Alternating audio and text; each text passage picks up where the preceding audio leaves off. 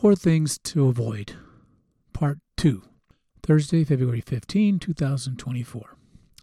It seems proper that the Holy Spirit, and us as well, to not lay any further burden on you, except for these necessary things: to abstain from things sacrificed to idols, to refrain from eating blood, to reject anything that has been strangled, and to avoid sexual immorality. Acts 15, 28 and 29.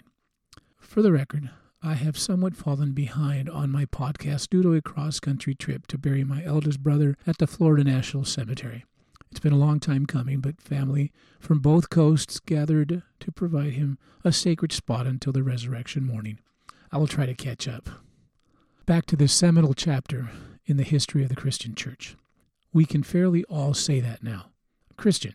We can finally all say that now, ever since believers in Christ were called Christians for the first time by the people in Antioch. Acts 11:26.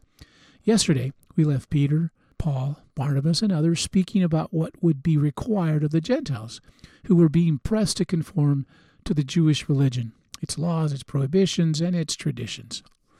We then come to a somewhat problematic verse that heads this podcast.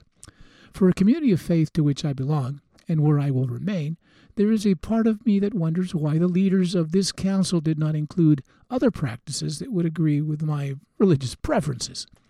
The leaders of this first church sought to make a distinction between the expectations of the Jewish faith and the burgeoning and growing group of Gentiles who sought to become believers in Jesus the Messiah, without having to subscribe to all the cultural and legalistic trappings of the law of Moses. The leaders landed on 4 specific prohibitions.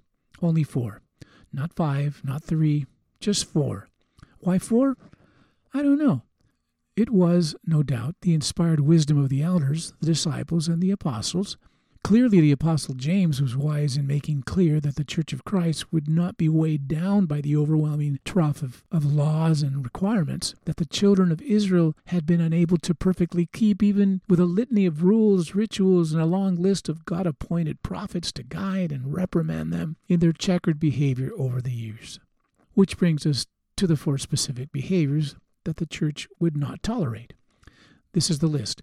Abstain from things sacrificed to idols, refrain from eating blood, reject anything that has been strangled, and avoid sexual immorality. Why these 4? Clearly, idolatry was antithetical to the belief in the invisible God. But meat sacrificed to idols, that seemed to be forbidden, although the Apostle Paul seems to consider that practice inconsequential. See 1 Corinthians 10:27 through 32.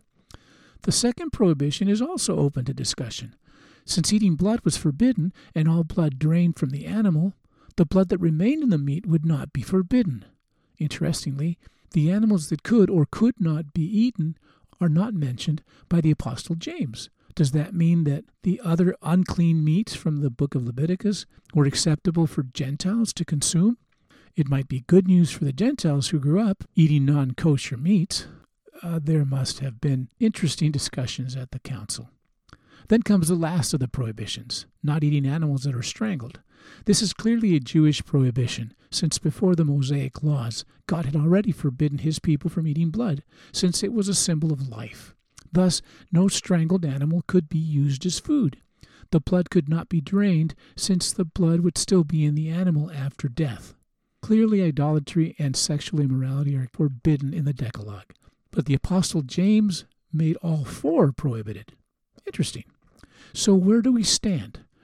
Are these 4 prohibitions applicable to both Jews and Gentiles? Does this clear up the differences between Jews and Christians? Probably not. How about Christians and Buddhists, or Shinto, or Eskimos, etc.? Are all these prohibitions applicable to everyone?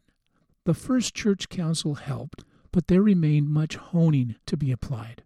Then there are the words of Jesus regarding foods. Read Mark 7:19. And the equally powerful statement by Paul in Romans 14:17 through 21. To be continued. Abba, is the gospel the claim of one particular religious fellowship, or is it the claim of all believers? Give me insight. In Jesus' name, amen.